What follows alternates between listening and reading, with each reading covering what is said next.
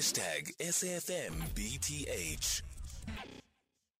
It is 5 minutes now before 4 o'clock. We're in conversation next with Dr. Mgcini Tshwaku, who is the MMC for Public Safety in Johannesburg. So the MMC for Safety in the City of Johannesburg has outlined the objectives of the undercover unit that has been appointed to find building hijackers in the CBD. According to him, significant progress has been made in identifying several suspected masterminds behind the hijacking of the buildings in the inner city. Dr. Tshwaku, good afternoon. Thank you so much for making time for us. So what has this unit uncovered that's not known already? Yeah, no, thank you very much, Aldrin. I don't know why you want to interview me on a unit that is established, because now you want to blow our own cover. But it's fine.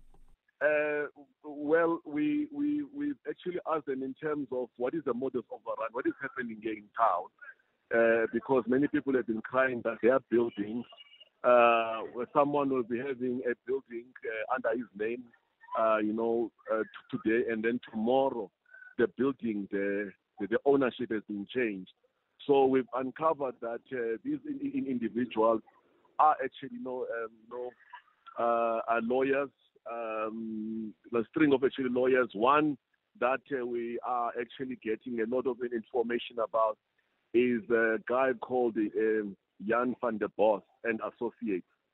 He has actually been hijacked one of the buildings at the Tigerberg.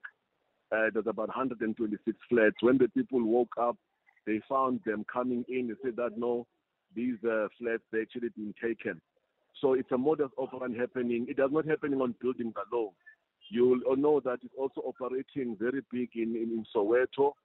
And then also in the area of the Rosettenveld area there. So there are people who are able to really get in there, maneuver everything, change your name.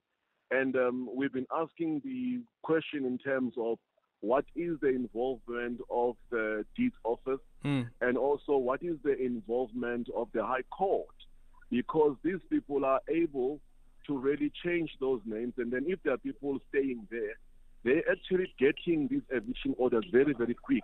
And then one of the eviction order we have seen is that it was applied on the 1st of, on the 21st of December, and then the court set on the 24th. It looks as if maybe someone, just a day before Christmas, the eviction order. So we've been following that, but, these are just... But where are the owners? Where are the original owners? Yeah, the owners are fighting. These are the owners who have actually approached us as well. But no, thank you very much for this, because we have been terrorized every single time. I'm sitting at my place, I'm the owner, and then when I wake up, the building is actually transferred into someone's name. So that's why I'm saying that it's actually, so we want to get into it. We've been calling them, asking them to come to the Department of Public Safety to issue a statement and to answer for themselves. Some of them, they said they are not involved. Others, they said, no, they're not going to come through. So, yes, we have uncovered that. These people, we want to check also, because some of them, they wait. They look at those buildings where people are actually owing high amounts of actually rates. And then what they do is that they actually take those buildings or that flat into the auction. They actually buy it on the other side. And then using that, they would okay, well, because you're actually owing, we're going to liquidate you and all this kind of stuff. So it's a very funny, skinny business that is happening here in town. Yeah, but isn't there authorities to deal with that outside of this campaign?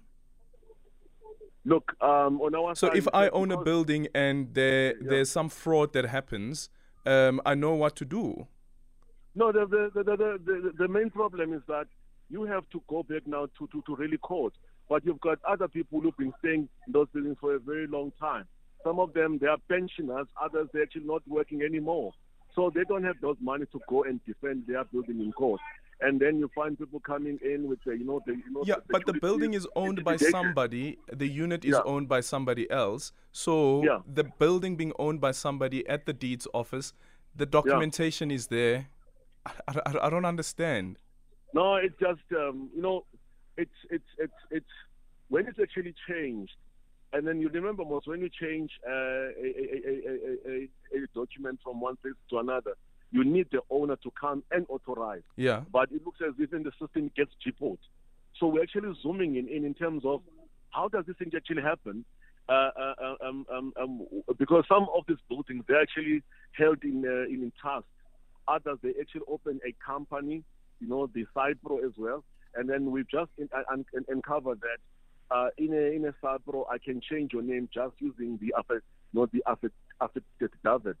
And then we ask them in terms, what is the process? Because if I can use an affidavit, I can just find out in terms in that company like that. So there's a lot of things that is actually happening there. We are investigating it. I think we will, in the next month or two, actually have more details and the modus operandi in terms how does the link between those people, these officers, the High Court and everything, how does this actually happen with all of it? Yeah, sounds like it's a syndicate.